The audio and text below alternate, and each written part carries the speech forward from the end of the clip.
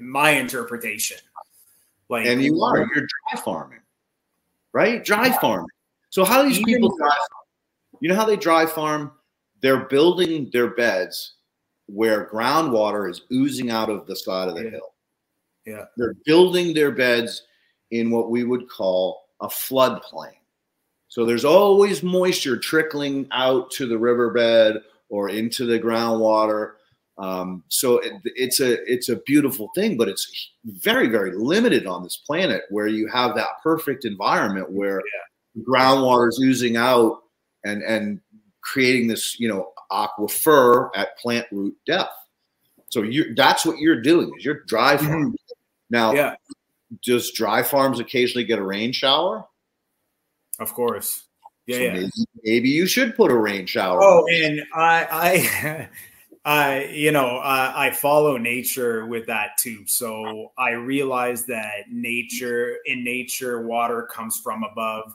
So of course, I use my brain and I take breaks from bottom watering and I give it a rain shower. Like I'd say I probably do it, to be honest, like 3 times a week. It's pretty light rains. So I go more for, like you say, a glaze, a bit more than a glaze. Like I want water to penetrate from the top. But yeah, it's really worked out for me in the horizontal beds with bottom watering, I guess, except for this one particular cultivar, which we're blaming on this, but there's other variables. I'd like to mention too that before building horizontal beds, I was growing in just regular potting mix pots, and I would put about an inch or 2 of perlite at the bottom, and I watered from the bottom just like that. And I know it sounds boring, but it actually worked very, very well. And I still do it in my R&D room. So what I have is a 3-light R&D room. And I run, give or take, like 100 to 150 plants, very, very small plants in pots. And I have a layer of perlite at the bottom. And all I do for watering is they're all in big plastic trays. And in the morning, I get to work. I put about 3/4 of an inch of water in the tray, and that's it. They just wick. It'd be very hard to do in like any other technique because then I'd be guessing plant per plant how much to water. And I'll tell you, doing that, every cultivar pretty much prays like crazy, and it's just the easiest thing ever.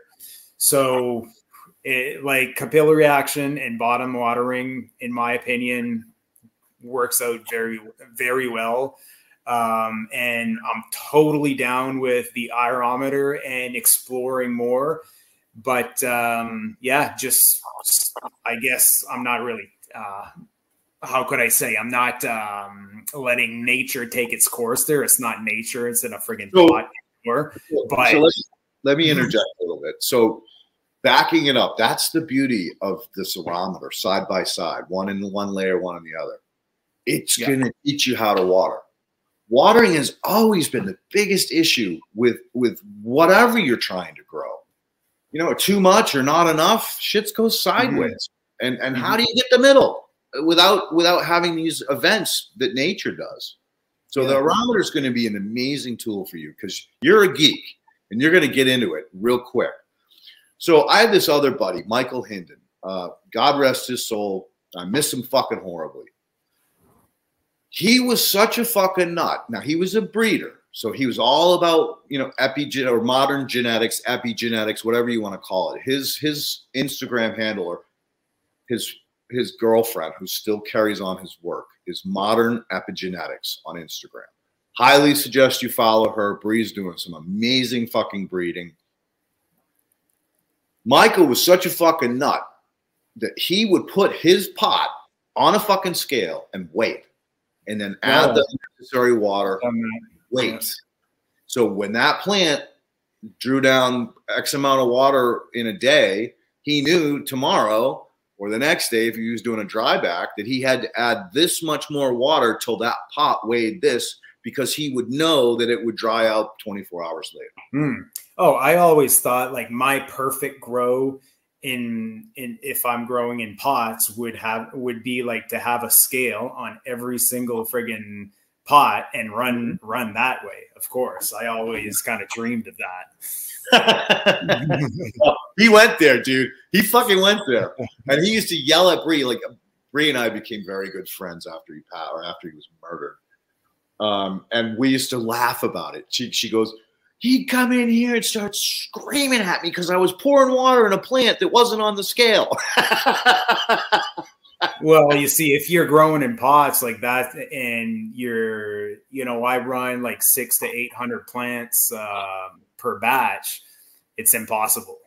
No, it is. It is. No. And again, he was breeding, and he was breeding for seed, feminized seed, and so he had the ability to do that, and he got paid well for his genetics or for his seeds, so he could afford to just be small and do his thing, because it was more of a passion hobby. I mean, yeah, he did it to make some money, but he also worked, so it wasn't his only source of income. But bottom line is, I love capillary action. The only negative thing that I have to say about that is if you get a pathogen in one of those, you're fucked, because you can't get it out, right? So there was a facility that I was brought into, years ago now, probably 5-6 years ago. And they had a horrible problem with this mite. So the mite had gotten into the capillary mats and set up shop. And so it was living under every pot, and it just kept moving to every next pot. So the whole fucking grow went sideways, and they couldn't figure out where it was coming from, how it was breeding, how it was living.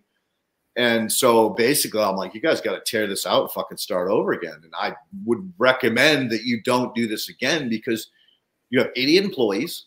Your idiot employees are growing their own shit, bringing in all these bugs because you guys have no fucking biosecurity. You're fucking idiots.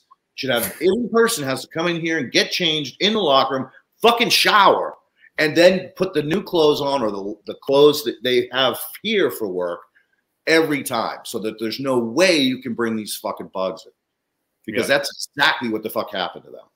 Yeah.